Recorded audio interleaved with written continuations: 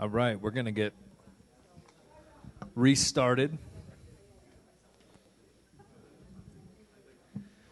If you have been involved in the leadership of a 10 days or doing 10 days in your city in some way, just raise your hand.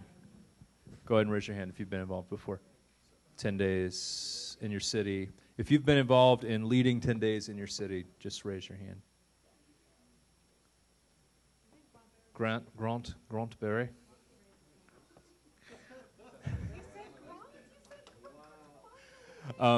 So what? Just to kind of share, the vision for this time is this is just going to be a time of sharing stories and sharing what God's done, and we want to be able to hear from maybe 7 or 8 different people at least during this time. If you have something that's really short that you want to share, that's fine.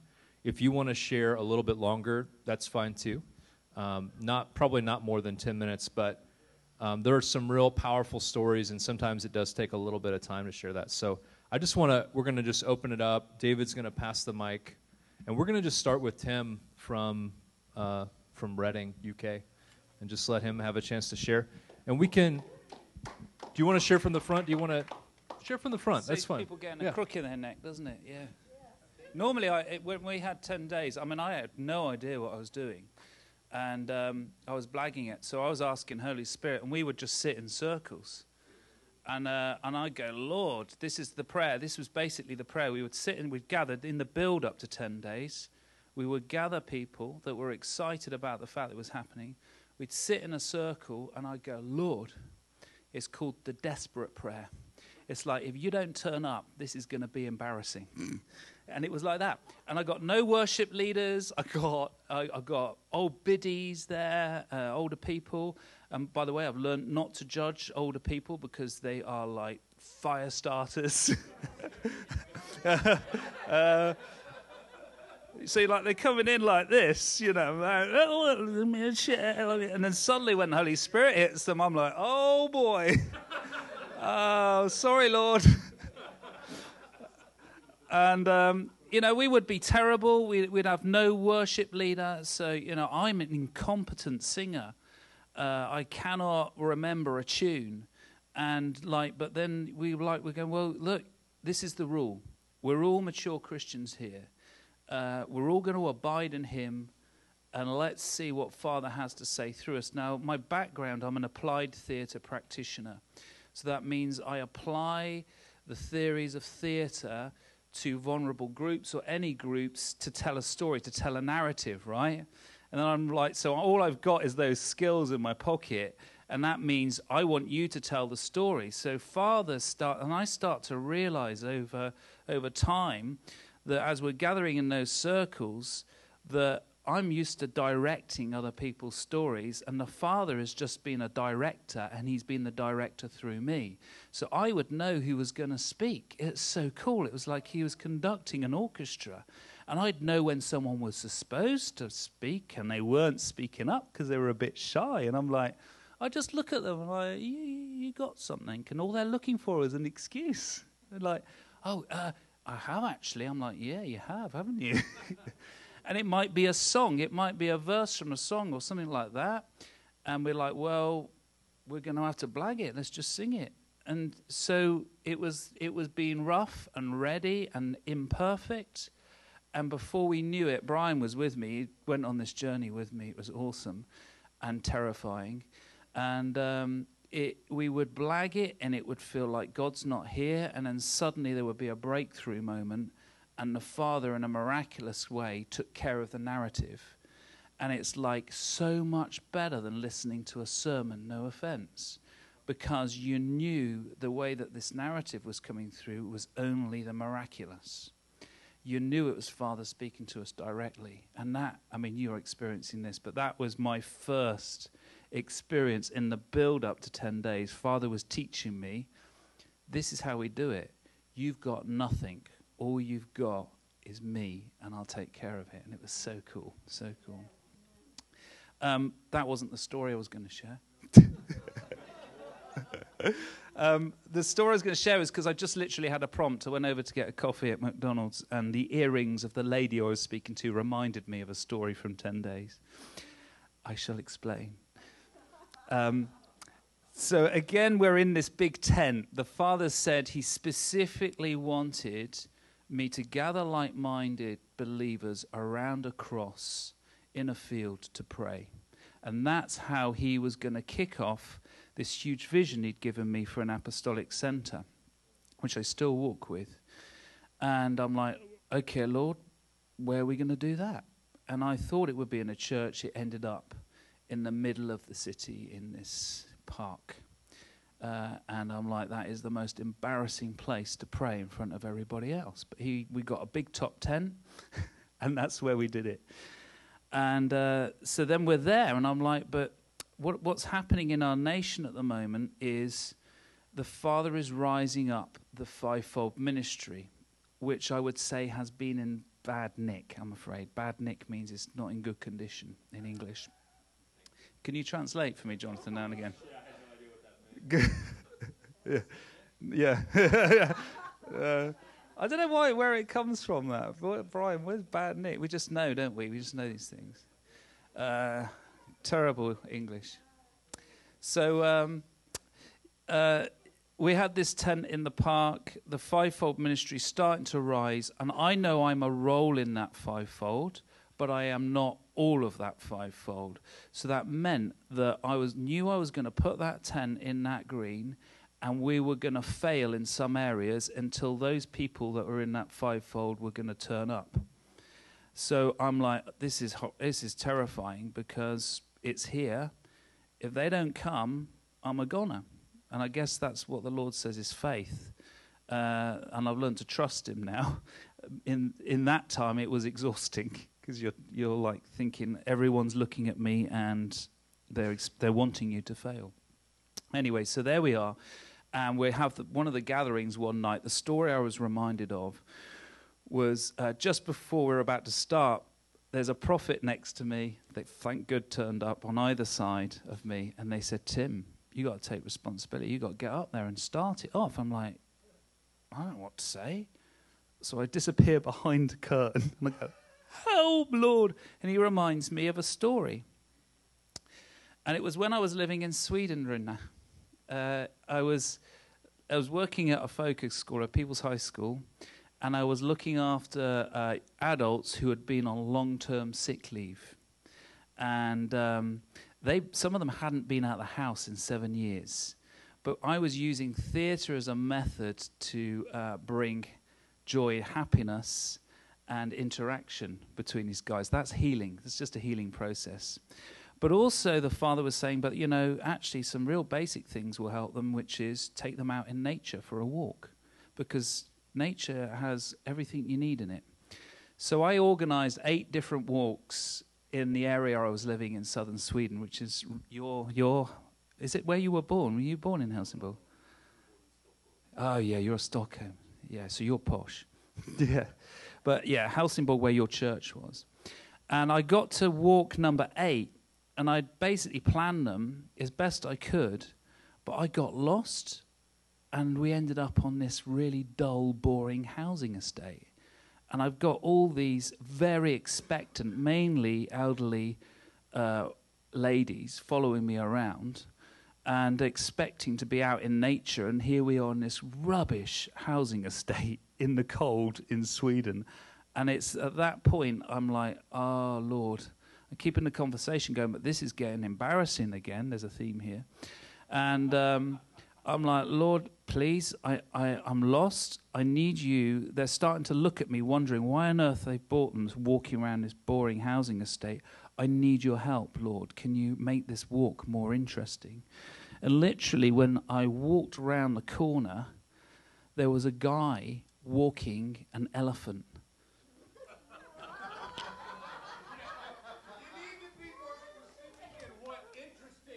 Yes. Yes. I need to define that. Isn't that great? I mean, God's style is the best sense of humor ever. And these ladies suddenly switched from looking at me cynically to, we are walking next to an elephant in a housing estate in Sweden. What is going on? So I'm like, right. And the guy is walking it, I'm whipping its bum, you know. And we're like, yeah, right. You know, I could expect a dog, but it's cold. What? Well, there was a reason. Apparently, in the nearby field, there was a tent with a horse show in it, with an elephant. And that transformed everything. But what the Father had brought that story back to me. And I realized what the reason for that story was now to be sharing in this 10 days. And it's like he was saying, we need to lay everything down. We need to lay everything down, and we need to go to the Father and say, Lord, if we hand over to you and say, what can you do something? He'll not only do it, he will like surprise you big time.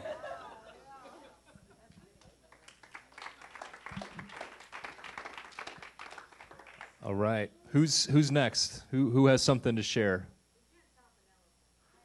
I know that was intimidating, right? Plus, he has phrases that no one knows what they mean. It's amazing. Phil? Janice, you want to share? Do you want to share from there up here? You come on up. I know you guys have stories. I want to hear. I mean, I've talked to you about them, so. Actually, the only reason I stood up is because this will be the greatest contrast to an elephant, because we started 10 days. We heard about it when Jonathan came to our church, and then we got to talk about it a little bit more at length in Uganda. And we decided we wanted to participate, but we don't really have any position even in our church to do that. And so we just were like, okay, we'll do it at home, and we'll invite our friends. And so we did, and our biggest number was 4.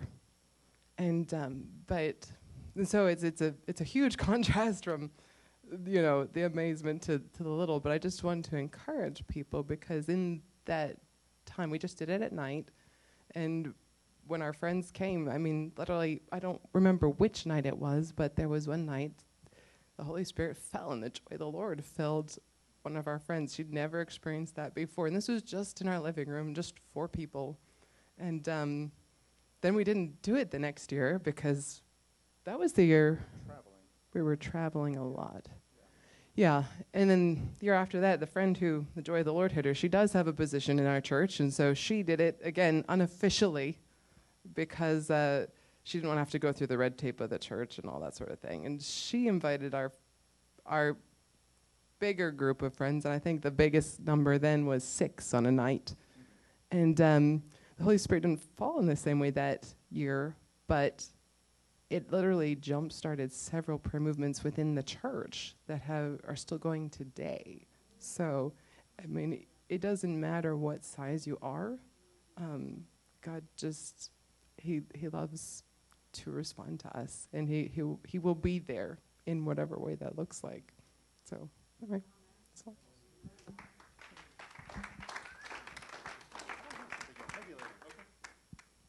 All right. Who's next? Don't be shy. Come on. Grant. So we need Greg up here, and Hallie. Amen.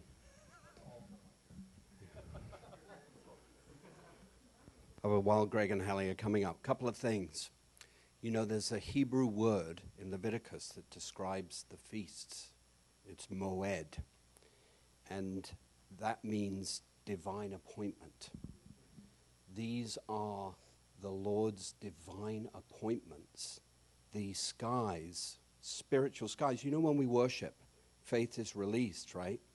And it's like the heavens are opened, and the Holy Spirit comes, right? When we worship and we feel His presence. Well, these are the doorways, the gates, whatever you want to call it, to heaven. During these times are that much more receptive to us. So, and without us, the family of God even knowing it, the Father is bringing us back to his calendar to meet us with his plans and purposes. So it's very important to understand that. So I connected with originally to 10 days through Greg, who was several years was doing 10 days in the church where our Messiah's House ministry meets. And cut a long story short, we started to connect and talk, and I thought, wow, what's going on here? I mean, you know, I've got this ministry of wanting to reconnect Jew and Gentile and the one you man, and all these like Gentile believers are starting to pray around the Feast of All. What is going on, Lord? I got to get all over this. So that's how we connected, and then Greg introduced me to Jonathan and went out and shared the reconnection message with the leadership group that year in Denver, which was now what, like 4 years ago? Was that 4 years ago? 5? Four times ago. 3 years ago. Okay. And so Greg invited me to start doing 10 days with him, and I started joining him, going around Connecticut. And we would go as like the one you man, the Jew and the Gentile. And a couple of things I want to share and then hand it over to Greg and Hallie. But when we went, Connecticut, Greg has done such a wonderful job in Connecticut, connecting the churches to 10 days. There are, many, many churches that are already doing this. And last year we started to focus on individual cities and churches gathering in individual cities to connect with the 10-day experience. But one of the things I wanted to really point out that I thought was so significant about that Moed connection was that in every church we went to, not so much the first year, but in the second year, whether it was a Methodist church, evangelical, spirit-filled, didn't matter, there was like a pattern in the Spirit. And it was almost like there was an initial individual confession and repentance. People were confessing their own sins. Then there would be a switch to praying for the church. Then there would be a switch to praying for the community. And then at the end, there was significant prayer for the sins of the nation and gathering and the nation awakening. I mean, this is like, and this happened just, because Jonathan and Greg don't have these rigid outlines of how 10 days should be implemented. They really leave it to how people are comfortable praying. But this characteristic is the characteristic of 10 days of awe. It's the heart of the Father bringing his family and his children into confession and repentance, into personal mourning. Every day of my life, I'm dealing with stuff. Come on, let's be honest, okay? And this is just a divine time to get right. And not only to that, but to pray. So in the second year, I think it was the second year, we decided to offer our Messiah's House.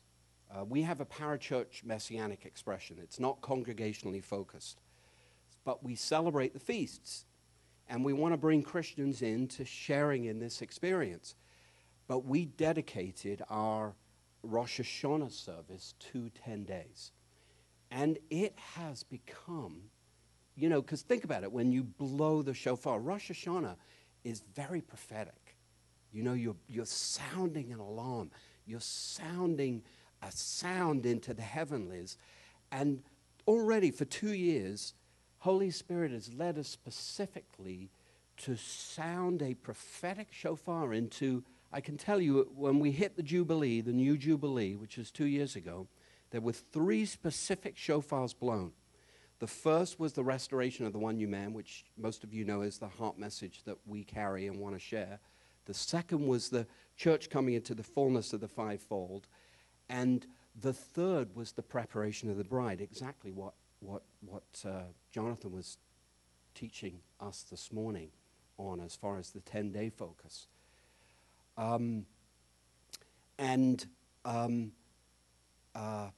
It has just become this beautiful experience.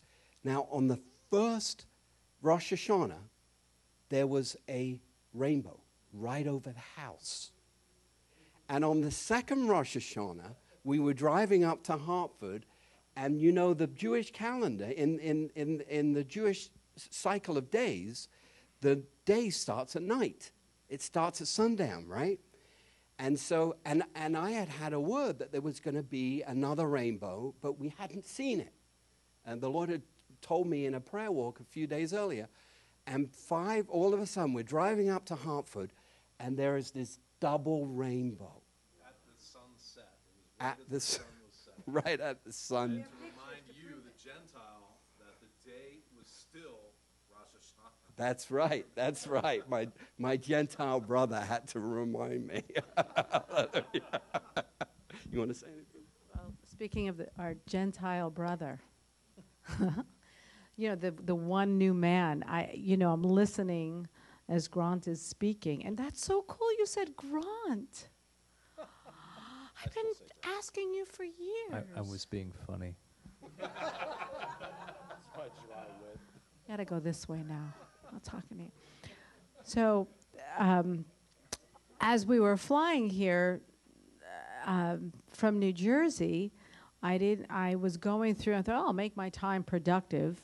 So for a while, I was going through my pictures in my phone to delete all the ones, that I take 25 of the same thing. But I came across the pictures of Grant and Greg. First of all, I was in the back seat every night. The two of them in the front, I was in the back. So there was just some brotherhood thing going on up there. As I'm in the back, I have pictures of the back of their heads, and so, it's boring in the back sometimes when they're up there. But so I'm looking through these pictures, and I'm getting. If you wanna see them, just come to me. I did not delete them, but at these 10 days, I have pictures of the two of them together, and they're literally Grant will be in the front to the Jew first. Grant will be in the front, and Greg is right behind him in the same exact position. And it's wow, they're really one new man. And then I got last year, I think I sent it to you. It was so cool. The way that the two of them were lined up together, literally it would look like one new man because it was I think it was Greg. Yeah, but the way that I caught the picture, it was like Greg's head on Grant, like they were one. They were literally one, just the way Greg's arms came behind, and it was, yeah, but it looked like literally one. So that was just a fun thing, being with these guys. All right. I'll share two related to these stories, a bit about some of the 10 experiences we've had in Connecticut. Yeah, so I'm going to give three themes real quick, not to try to take too long. Theme number one was the power of corporate prayer.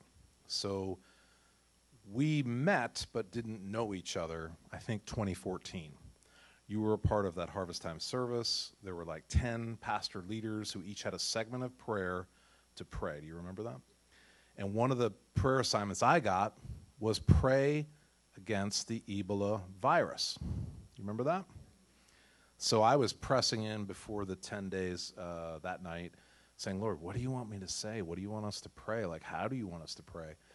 And I got convicted that we need to pray declarative prayer over this, taking authority over this virus as the corporate body of Christ, like Bob Jones said, because he had this experience with the Asian flu virus. I don't know if you guys have ever heard this story, but they were gathering leaders from around the country down somewhere south, and the leaders are gathering all around, and they were praying a type of prayer, Lord, please, please, please help us against the Asian flu. We don't want it to come into our nation. Would you help us? Would you help us? And Bob got the understanding that God was upset at that kind of prayer. And he said, you're the body of Christ. You need to take up the authority I've given you, and you tell that this Asian flu is gone in Jesus' name. So he rebuked everybody. They prayed, and that was the end of the flu virus. It never came back. Well, I felt the same way when we were doing this together. So I told the story of Bob Jones. I told the story to the crew who was there that night across these churches in Greenwich. Listen, let's pray this way, not that way, and let's see what God will do. We did that during the feast time, these times where we're closer to heaven and the Lord can move in even greater ways. We prayed all those prayers together, and sure enough, that was the last time the Ebola virus went anywhere. It never expanded into the United States. If you remember, and I think this is 2014, it stopped in Texas. Like 2 people had it in Texas, and that was it. It did not go any further, just as we had prayed during the 10 days of prayer in a corporate prayer setting. So it was like the body of Christ coming together in Connecticut across these different churches and with all of the leaders and the people together. God heard, we declared those things as though they were, even though they weren't yet. And it all came to pass.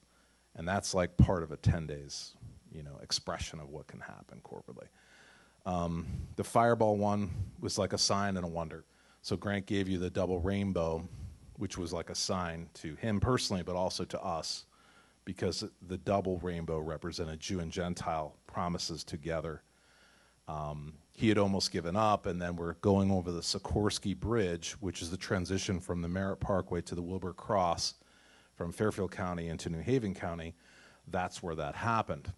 Well, later that same 10 days, Grant was not with me one night, and I was in West Hartford at Calvary Church. And so the Hartford expression had come together. Some of the inner city churches, some of the black churches, some of the suburban churches, like all types of denominations were together. And one of the songs we were singing was Let the Fire Fall, if you're familiar with that song, Let the Fire Fall, Let the Fire Fall. So we're singing this, and we're praying, and we're singing it, and we're praying. Well, on the way home that night, at like 10:30 at night, I'm coming back into Fairfield County, and as I'm crossing that same bridge where we saw the double rainbow, the Sikorsky Bridge, which is the Housatonic River dividing these 2 counties, I see this huge, I've never seen a fireball so big. It turned out it was a meteorite, and it just like all of a sudden, like right across in front of my windshield, right as I'm crossing over the bridge, this huge fire just falls down. And back at the church when we were praying that, I kind of had this sense like, yeah, the fire fall, or what do you mean by the fire falling? It was like the fires of revival, but also the fires of judgment. And so it was kind of this twin understanding. Well, that meteorite that night was like the fire falling, the fires of revival.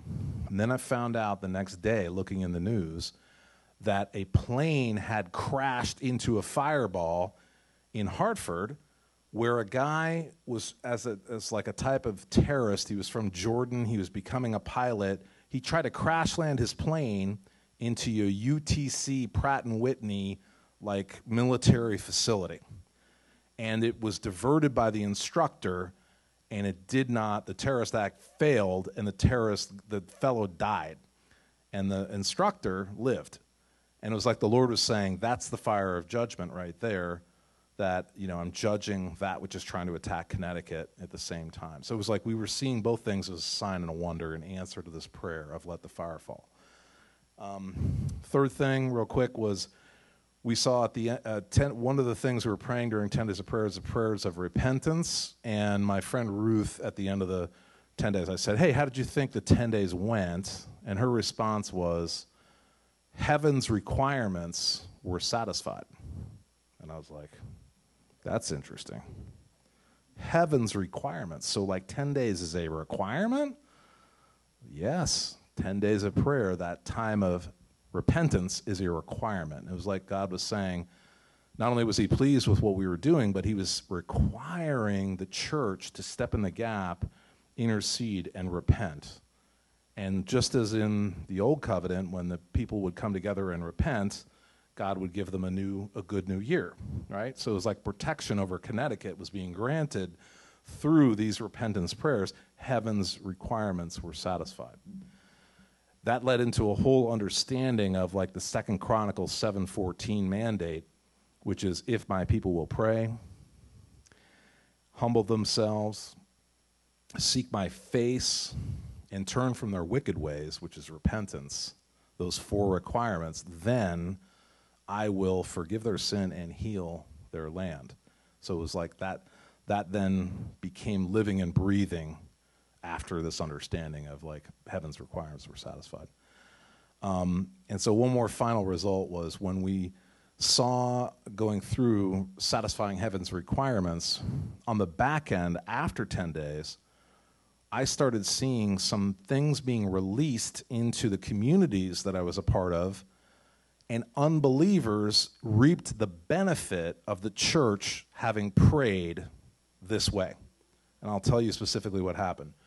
We saw there was I'm a part of a kite surfing community. I'm a kite surfer, and I'm in a community with all these other guys who surf with me. Most of them are unbelievers. Well, I was praying, and we were all desiring, like, we need to recapture our ocean's beaches to be allowed and permitted to be able to kite surf again, because what had happened was there was a politically correct move on Cape Cod where they said, because the birds are threatened by your kites, you cannot go on any of the ocean beaches for like 70 miles.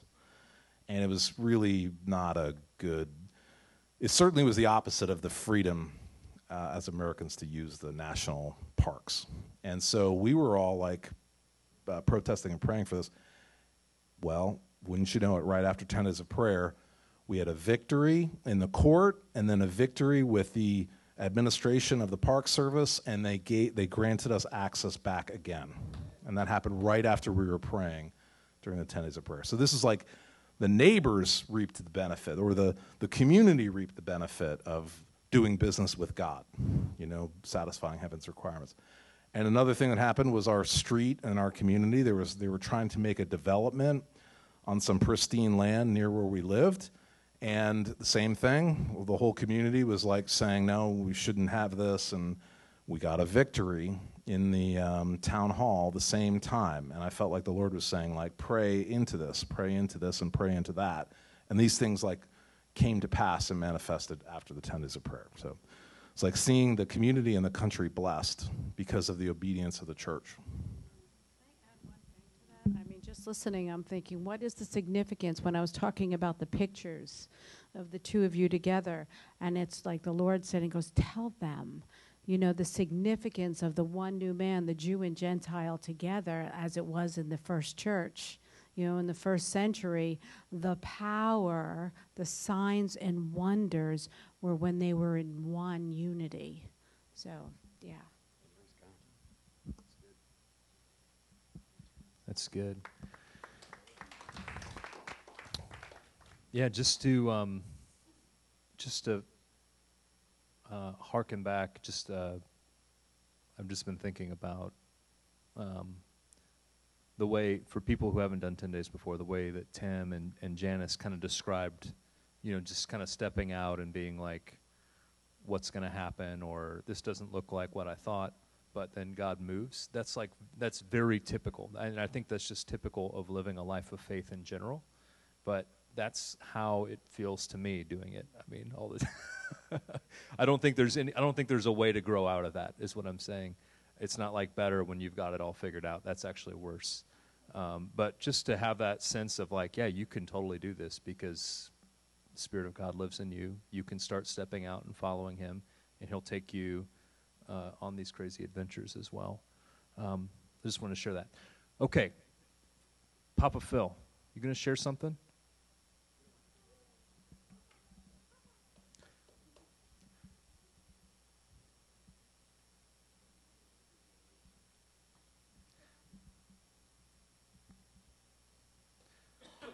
I'm going to share a story. I'm going to share a story real quick while Phil's coming up. He's here now, but I'm going to share it anyway. This is from Manchester, New Hampshire. I'm going to share two stories. Last year, they focused on the opioid crisis. during their 10 days. And they had a multi-site 10 days moving throughout Manchester. And they saw two very tangible answers to prayer. Everyone, at least in the States, is familiar with the opioid epidemic. It's very severe, and Manchester is the worst city for it. So the first thing that happened was they saw the rate of opioid deaths and addictions begin to drop in the month afterwards for the first time. It dropped 20%. It had only been going up. The second thing was the state of New Hampshire reached out to the church for help in addressing the opioid epidemic. They reached out. So those were two very tangible answers to prayer, right? Two very tangible things. Another testimony from Manchester, this was several years ago, they couldn't get unity within the city, so they did 10 days, and every night they're going to different places praying for unity. And they couldn't get the ministries to work together. So one of the people, and everyone always said, this guy was not a leader, he was just like a guy. Just a guy. He had this vision after 10 days. He's like, we should get the ministry leaders in the city together to talk about how we can serve the city together. And he's thinking, we're going to get 10 or 15 people together. But he sends out the invites, and 90 people show up. And they're all like lit to find how they can serve Manchester together as the body of Christ. And what they said was, it was like this was not possible before, but then afterwards it was like obvious that they would do this. So anyway, I think that's part of some of the ways that this can work in a community. Chris Vanetti's.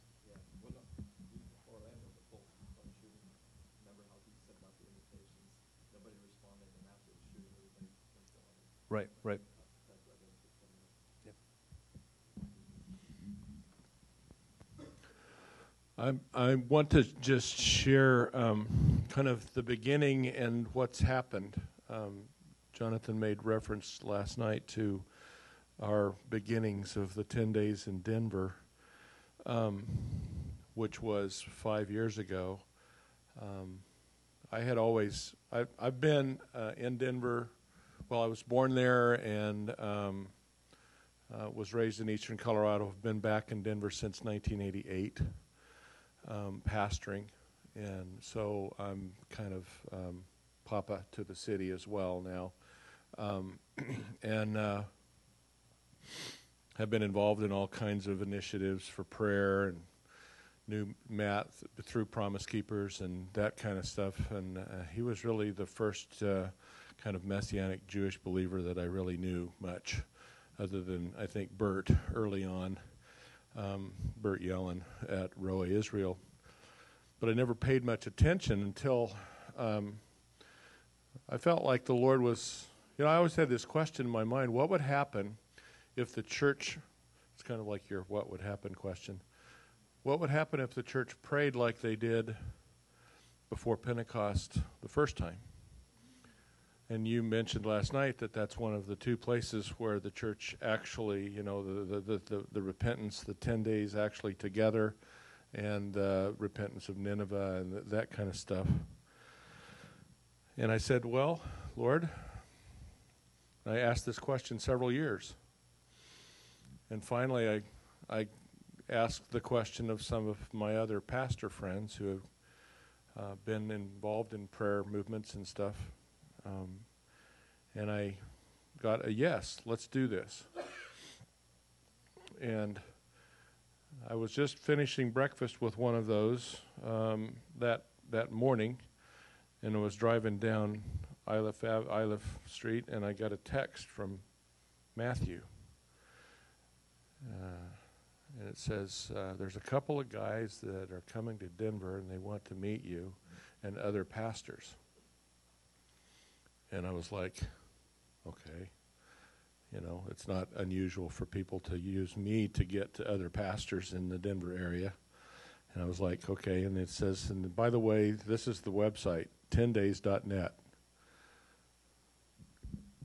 Drop the mic. Because I'd just come out of a conversation about starting a 10-day prayer movement in Denver.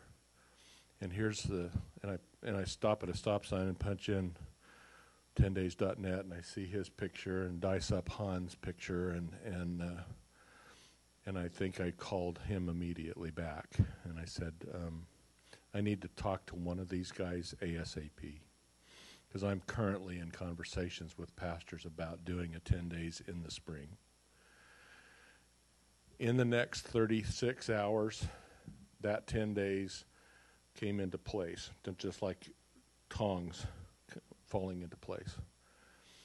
We had a church that wiped their schedule completely free for 10 nights, and we had another church that gave us a prayer room like this for the whole day, all of the 10 days.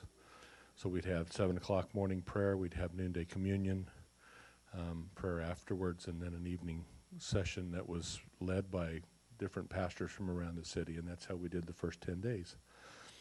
We've done 3 years since then, and I did the fall feast that year as a response to the 10 days that the vision that Jonathan carries. And I had no real knowledge as an evangelical Anglican pastor of the fall feasts and all that stuff. And over the 4 years, the Lord has put me in a place to be part of the group that kind of pulls the string, and all of the relationships have come together, and the Messianic pastors now in Denver are in more unity than they've ever been, ever. And this little Anglican pastor is one of the ones that they invite to speak, and this year I've got the privilege of being invited to open in the Holocaust Remembrance Day at Bobby Yar Park for all of the Jews in the Denver area. So, fast forward, over 5 years. 5th year, I think, is the year of completion. And I believe, because of the work that we've done with the 10 days, the Lord has placed us in a building. Now, we left the Episcopal Church in 2001. We've been on the lam ever since. We've been in high schools, we've been in gymnasiums, we've been in Chamber of Commerce centers, we've been in a funeral home for 9 years. God rescued us from the funeral home. He finally decided, yes, we made it a joke of the Resurrection Church that meets at the funeral home, and he wasn't laughing. He said, you need to know that it is a conflict of interest. And they finally got it and kicked us out. So that happened November of 17. Just 3 weeks after we got kicked out and took up residence in a place called Prepare the Way, little church. The Lord handed us on a platter 4.5 acres of land and a church building in the most expensive part of southeast Denver, next to the Denver Tech Center. And the church has a west window that overlooks the city, completely overlooks the city all the way to Mount Evans. And the skyline on the right of the cross is the skyline of the Denver Tech Center, and on the left of the cross is all the way across to Mount Evans and the mountains. It's unbelievable. And I didn't know that we were buying that. I just thought, it's like the Lord's taken me by the scruff of the neck and pulled me along, kicking and screaming sometimes.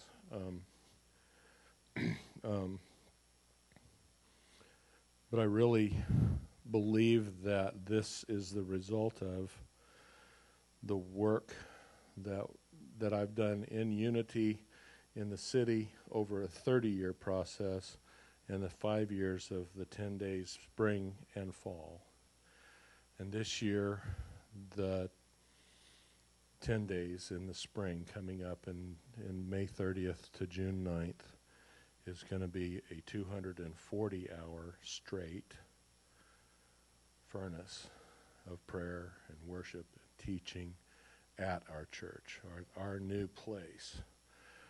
So pray into that 240 hours actually 242. It's interesting that number's specifically special for us because Acts 2:42 is the vision statement of our church. And we kind of see those four things.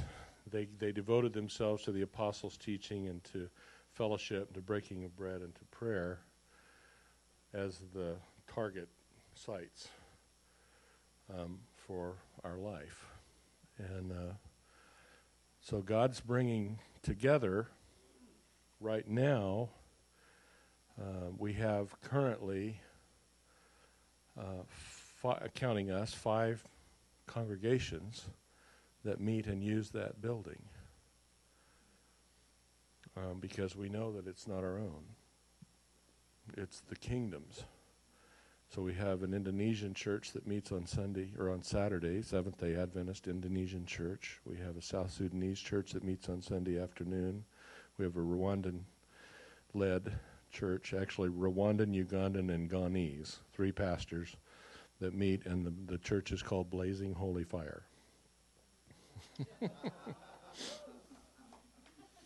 Yeah, you get it. And so, and we have another church that's called Power Invasion Ministries that is replanting themselves on Thursday nights. So the Lord's moving us towards a 24/7 expression. And prophetically, when we left the Episcopal Church, I told my people, I said, it's not about a building, but God will give us a 24/7 building when we become a 24/7 people. And I don't think I knew that was prophetic at that point, but it turned out that it is. So pray for us as we move into these 10 days. This is a big commitment. I've been, like Jonathan, I've been kind of pulling the vision in Denver from church to church for the last 4 years. We've done multi-site, 10 nights, but their churches this year are coming. I'm pulling the string of those relationships, and they're like that into this one place. And it's beginning to fill up. And I was like, Lord, so what do I do about the night hours? He told me to do this 24/7, and people were confirming it, and I was like, really? I mean, I'm exhausted at the end of 10 days now. And all I do is go to 5, 6 evening services, 7 evening services. And he said, watch me. And I made the announcement on church that we're going to do 240 hours.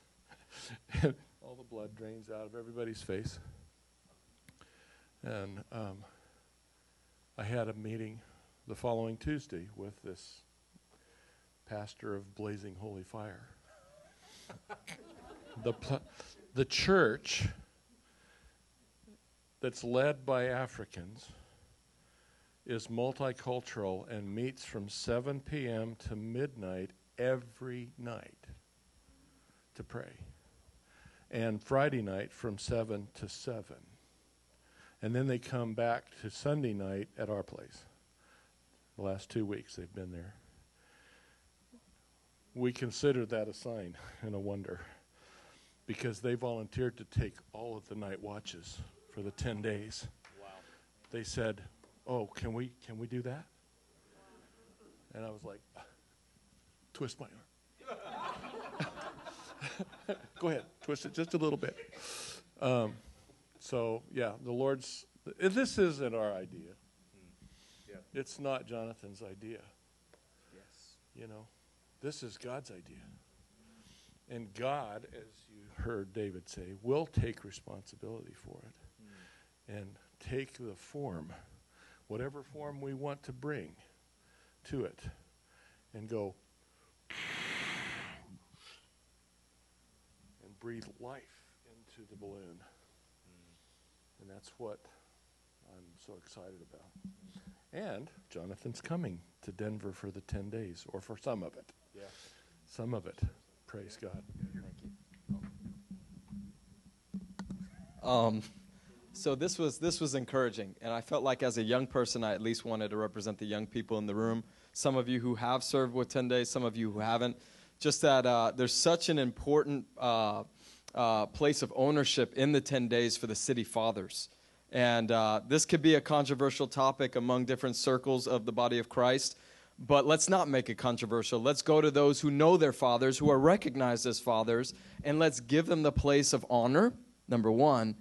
But do not make this transactional. Make it relational. And this was the way that Phil and I had this rapport for him to receive my text, for me to have his number. Phil's a busy man. And this goes hand in hand with the 10 days vision, is that this is a family affair. This is an opportunity. And so my experience, real quick, is just having the experience with a multi-site model with Denver with Phil in 2014 was incredible, but it was very difficult. It was very challenging, breaking ground.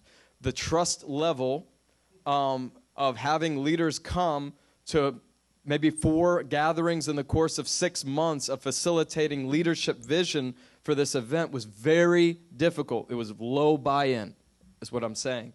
And when you show up to a congregation whose leader at that level, it gives you their level of trust, what you get is, hey, how are you doing? Here's the platform.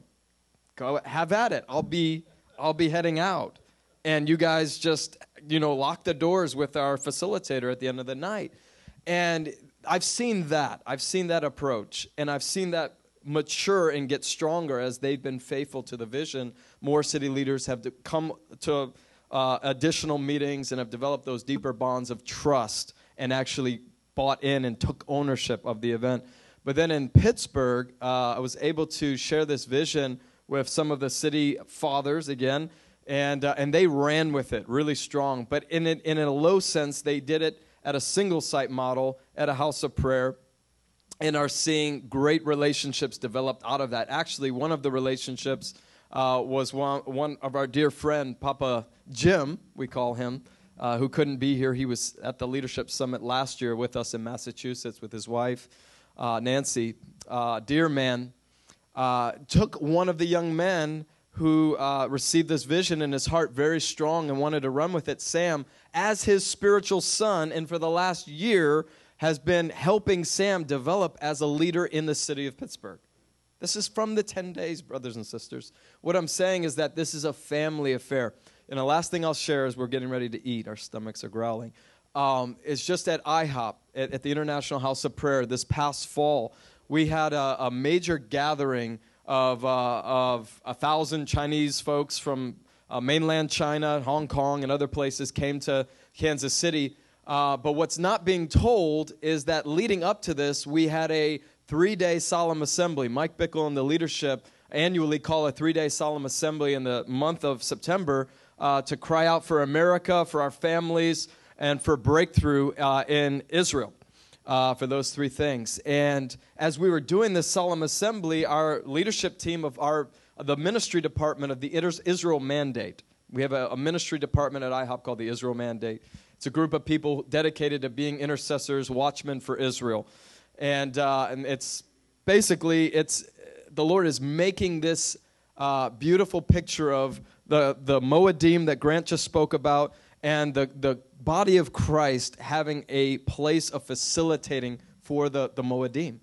And IHOP said yes to this. Israel Mandate, bring in the feasts of the Lord. So they actually had a set-apart room where we could come together and in identification repentance for the 10 days, each day looking through church history and standing in identification repentance, making a public confession and a declaration. Not only are we not for that, but what we are for is standing with God's purposes for Israel according to the scriptural prophetic promises. So this took place for 10 days. There was reconciliation that took place between Jewish and Gentile believers. Those who had German blood in their bloodline stood in proxy for the complacency of the Germans, and those even in the silent church of the Holocaust who didn't stand with the Jewish people. It's very powerful, very meaningful. But what I'm saying to you is look for the Lord. Look for the elders of the city and develop deep bonds of relationship, young people especially, and watch the favor of God come in the place of honor. But then secondly, look for where your facilitating grace is. Maybe it is for a single site model, and don't exhaust the grace of God in that. Let the Lord add to that, those relationships, that trust level, so that they can open up their arms, their doors, their community to you and see the Lord move in great ways. So.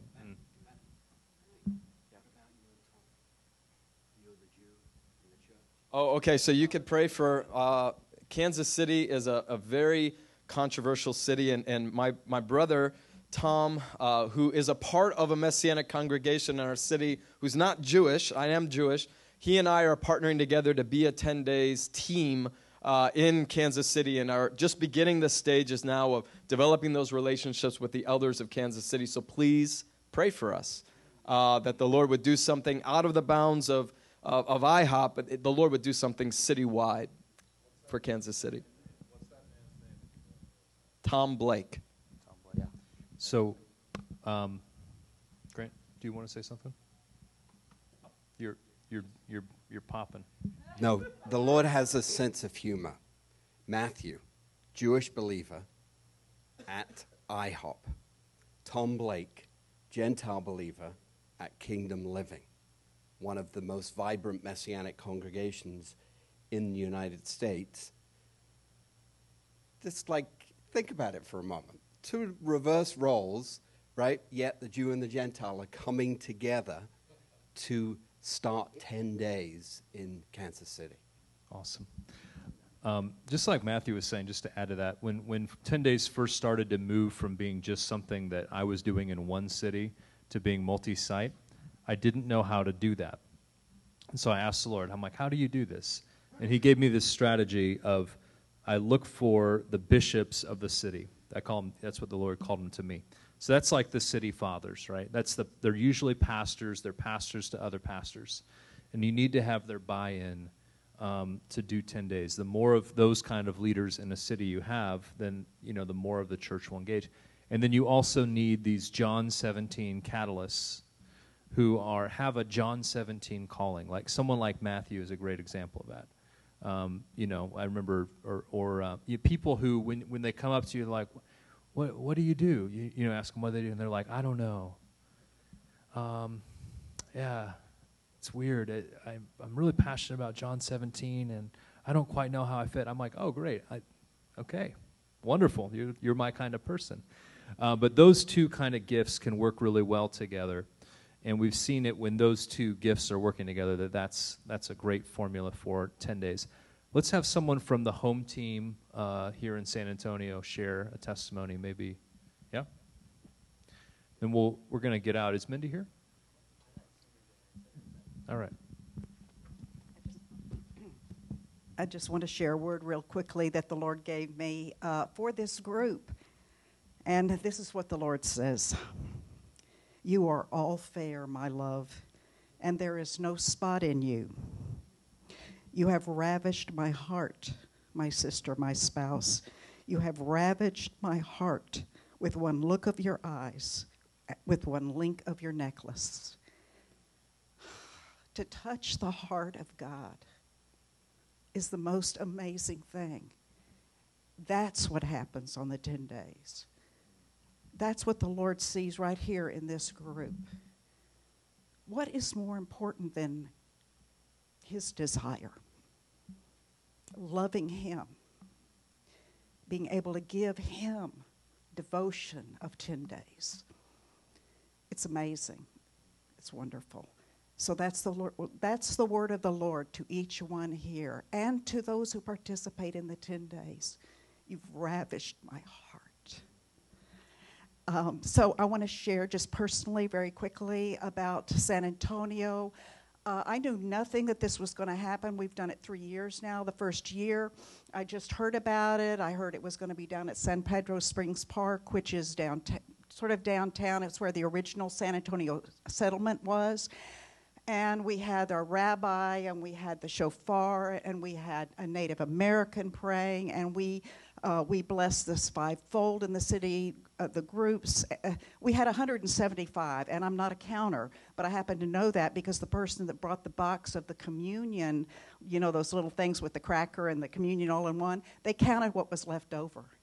We had 175 on the first night, and it was amazing. Exactly what you're speaking of, the oneness of the body of Christ. I didn't know these people.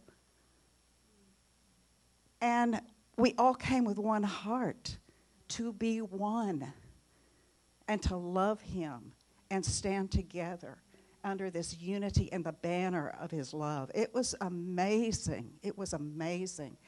And as I was driving home that night, I will tell you, the Lord spoke to me that he has a lampstand in this city. And I've been looking for the lampstand for like 40 years. I saw that revelation that there's one lampstand per city, and no one church can be that lampstand. The lampstand are those who love him and who are one and who come together as one. Even if we only come together once a year for 10 days. Brother, what has been unleashed through this is much more than what we can even see or know. And it is an unleashing of the fathers of the city. Because the fathers in our city are not the ones you would think, you know? It's amazing. Later on, I said to the Lord, I cannot believe this. Here we are, the leaders of our group were 3 at that time, and it's like sounds like a joke. You know, a lawyer, a Swede, and a hippie, you know, came walking into a restaurant or something. I mean, who could put this together? Who could? These 3 men who humbled themselves toward one another in our city to birth something. Who could plan each one of their lives so completely different? And see, something like this is a catalyst. And then as the years go by, people come for different reasons. They hear about it, they're interested, they come, they're looking for something, they want to be prayed for, whatever, and people are met where they're at. But all through it, there is that thread of oneness. And what are we saying? What is the lampstand? The lampstand is not the light. He's the light. The lampstand shows forth the light. And when our Lord Jesus wrote us those wonderful 7 letters, the last words to us, each one starts with a description of himself. He's walking among the lampstands, and he's looking for himself, something that responds to him. And that ravishes his heart. And something happens on those 10 days.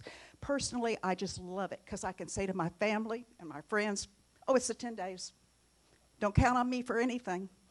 This is my devotion to the Lord. I get to be with him. And I don't have expectation of what's going to happen. And every year, something happens here that goes deeper, connects us deeper. There's connections. I met people through this that are my dearest friends that I never knew before. But something eternal is happening, something you can't even talk about. There are no words for. And that's what I want to say. Something is happening through this, brother. And what I love is that it goes to each city and it manifests according to what is of the Lord in that city and in those people. And it's beautiful that you let it be whatever in each city. And I bless you, brother, and I thank you that you were not disobedient to the heavenly vision. And you have unleashed this for us. And in this city, I would say, it's also what our brother shared a minute ago, more connections. I think of the group of pastors that's now connected to the police department. If there's a major catastrophe in the city, they call the pastor group to get out the prayer. The level of faith in this city, for the elections, for the city government, you cannot imagine. These things in the last 3 years have expanded and gotten much deeper. So there's so many testimonies that But the most wonderful thing of all is that we are fulfilling our Lord's mandate to be one. We're not perfect, you know, but we're one. We love one another and we love the Lord. And so I'm just so thankful for those who had the faith to step out and do it the first time and unleash something in many, many churches that is the Lord. Because he's what we're here for. He's the one we love. And we just thank you, brother.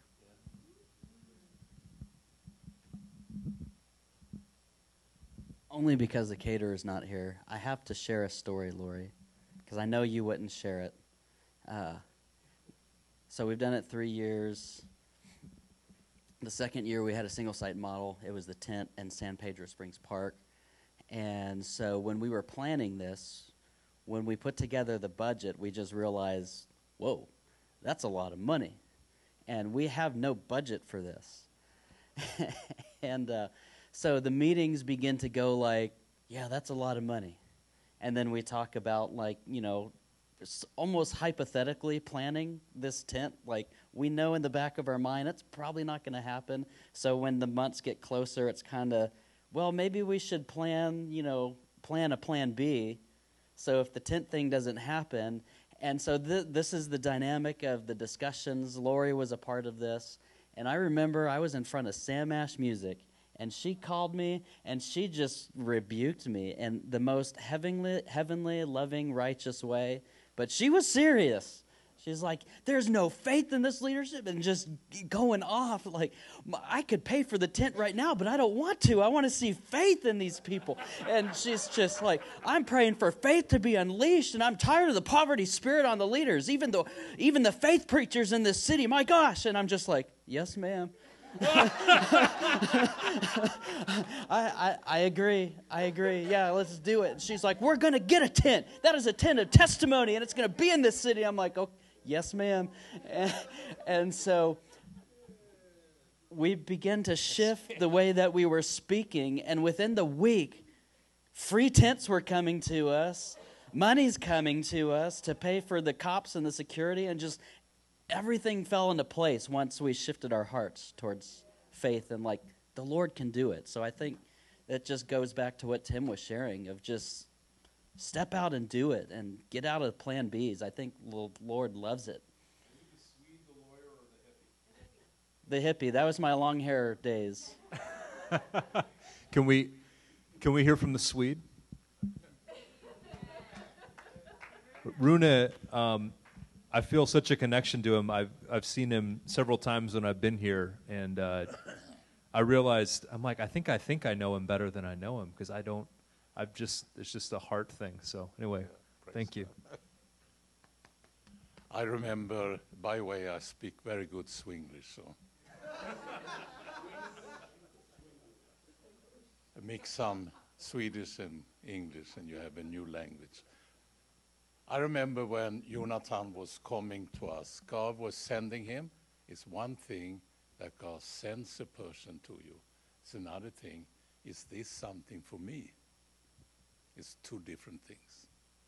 I listened, and then I heard, and I told him, and also the other guys that was there, I said, with my background, with my understanding, it's a yes, we do it.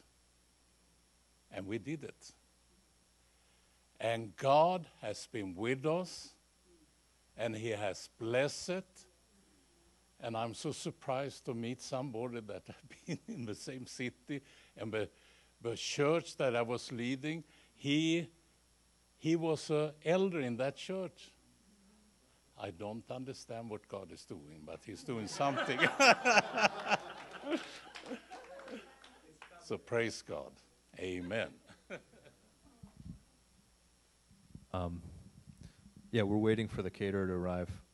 So, I mean, we're going to feed you guys, I promise. I know you're hungry.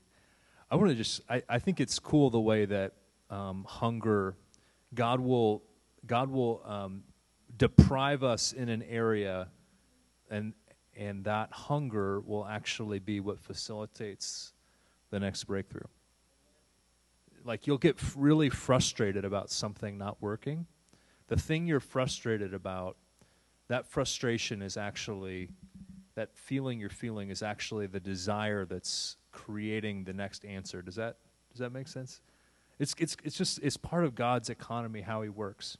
And so in Bridgeport in 2016, Lewis, by the way, he's having a baby like today. Louis Burgos, who leads 10 Days in Bridgeport. That's why he's not here. So I felt like that was a good excuse. I let him off the hook this time. But, you know, he's an intense guy, as you guys know, from who've met him before. He leads the 10 Days in Bridgeport. So the first year they had a tent, and Lewis calls me, and he's like, 1 minute he's like super excited about what God's doing. The next minute he's like, I'm mad at God. I'm like, why are you mad at God? And I'm like feeling like he's kind of like, and I'm mad at you. And I'm like, why are you mad at me? Like, what did I do to you? He's like, we're not seeing any healings. I'm like, well, you saw a lot of salvations and people got baptized and like you've seen all these cool prophetic things. And like, he's like, I'm just mad that we're not seeing healings. This was in 2016. And so, but they saw a ton of stuff happen. Like the whole city is like baptizing people together. I mean, that's awesome, right? And I'm like, all right. So, but I was kind of like, you know what? Maybe this is God. You know, maybe this is the hunger that's going to lead to a fulfillment. And so sure enough, this was just under his skin. And so in the new year, they get connected with Randy Clark, and they start doing healing classes, and they start seeing an outbreak of healings, like real significant healings in their church. This is just a few months after 10 days. And that's something that can happen during 10 days. Like, you know, you can get frustrated with your lack in an area, and that can lead to God starting to release it to you. And then the next year they did 10 days, they saw a ton of healings. So the first year there were exactly 0 healings. The next year there were dozens and dozens and dozens of healings. Is that kind of cool how that works, that dynamic works? So I think that that's something that we can pay attention to as well. Like, where is God frustrating us? And how does that lead to the next thing that he wants to do? So, Tim, yeah. Yeah, no. Okay. Give me a wink when it's ready, yeah? It's just that I felt that as you were talking, that actually there's something that really practical that could be shared. And before all of this, I got involved in all of this. I was in Denmark, and I'd had a dream. And the Father had shown me, because I was a theatre maker, my dream was to make films because storytelling is a powerful way to get people asking the right questions. You know all about this. Because I was, at heart, I just want to share Jesus. But people aren't asking the right questions, and I'd spent 40 years of frustration. But theatre was the way to do that. And the Lord knew that I wanted to make films, and he gave me a dream, and he said, Tim, and I'll just tell you how the dream is. He puts it into my language so I get it. He showed me me behind a camera directing a story. He said, you can do this, and I will bless it. Or you could do this. And he showed me this other thing. And he showed me myself, and I had chattering teeth. And there was chaos in this area. And he said, you could do this, but this is dangerous. Right? And then he said, with this one over here, you are telling the story about a hero, a protagonist. You're telling the story about a hero, and it will bless people.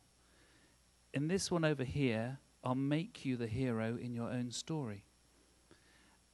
And I said, Lord, you said it's dangerous. Would my family be safe? I haven't told my wife this, so keep it quiet. And he didn't answer me. He didn't answer me. But being myself, he knew what I was like. I said, I've got to do the other one. I've got to do it. That's much more exciting. And I went for it. And since then, I realized things like this, us meeting, that, you know, I spent 10 years in your legacy of your church, and then I meet you today. I've come to expect that as normal. And so it just, but I love it. You never get tired of it. I realize I'm not writing this book that I'm in. The Father's writing it, and I'm just walking in it. And the more I get aligned in with what the Father's asking me to do, the more miraculous it becomes. And so the more incompetent I am, the better. Every time I give up, the better. That's what I'm discovering. So that is just like a method for running 10 days, is the more rubbish I am, the better it's going to be. Because I ain't doing it in my own strength. I'm expecting to walk out in the miraculous. And the thing I wanted to share with you is, there's stuff, Jonathan, you just don't realize about. Father's in charge of getting 10 days of prayer around the globe. So we're in our second lot of 10 days of prayer now. And now we've moved from the park next door into the ruins that have been renovated. So the first year we were renovating the temple, which is us. Well, they were literally renovating an old abbey. We moved into that. The council allowed us. They're saying, have it every year, please. We've moved in there, and the Lord said, I want you to simplify. So the first year we did it for cheap. We got a big top 10. It cost us $10,000. That was cheap, with all the kit for 10 days. This year, he said, get rid of, as we walked with it, get rid of everything. Go acoustic. Just simplify. We were less people, because not everyone's ready to get out in English weather in September in a ruins with no roof. And it cost us £300. That's like $400. Nothing. Because he became the star, the Father. And it made us more reliant on him. And we realized the bricks of building here are us. And a spin-off is a profit. Background noise. Is that my cue? The prophet that would been working with us, 10 days had spread to Singapore. And the way it spread is that, there's a revival already. Revival's already here. Revival in Singapore in a Formula One team. What do you call Formula One? Do you? Oh, so Jonathan's never heard of it. IndyCars, yeah. So there's a Formula One team that's having a revival. They caught on to the 10 days vision, and they're not church background people. They do sport. They love Formula One. And when they're getting converted in that Formula One team, and they're doing Christianity like they do Formula One. It's awesome. It's awesome. And they're like a team of 150. They are full on. And they're praying. They said, we're committing to this. We're doing it at the same time. So they're in Singapore, so multi-site. So we're in Reading Abbey Ruins. We're on WhatsApp. Well, they're in Singapore and in Woking as a Formula One team. And we're allowing the Lord to set the prayers for the day. When I say the narrative, I mean he's telling us how to pray and what to pray for. And those are victory prayers, aren't they? They're the ones that, like, if I'm telling you to do it, all you got to do is say it's going to happen. And they were epic. And what I didn't know was that old abbey ruins was a seat of governance at one point. So this is a spiritual place of spiritual governance for the nation. And I'm like, you've left a comedian in charge of this? But here we are. And then this Revelation, it's hilarious. It really is hilarious. Revelation 18. A guy comes to it, he goes, I feel the Lord's bringing Revelation 18, get out of Babylon. That's the theme for the day. And there's a guy in the Formula One team who'd recently had a one-on-one encounter with Yeshua and converted. So he was anti-Christian, he had an encounter with Yeshua and became an instant prophet, but with no biblical understanding. It's hilarious. So he basically will tell you Bible stories, and he's like, I don't know what this is. But it could be for you. So it's hilarious. And I love it. It's so not religious. It's awesome. So we're there and we're feeling Revelation 18. Father's telling us, he's talking to us about getting out of Babylon, the Babylonian system. That he's telling us to get it out of ourselves and get out of it. Is that the theme for today? We need confirmation, Lord. A text comes through from him in Singapore. He wrote, he's a mechanic. He's a mechanic. I try not to give away his identity. He's awesome. But just woke up from a dream. I think it might be a God one. Was standing in front of something that looked like a giant Jenga game. Do you have that here? The type you get in a pub garden. So in pubs in England, you have pub games. Pubs are good in Christian circles in England. And it's a massive Jenga game. The type you get in a pub garden. The blocks were not wood, though.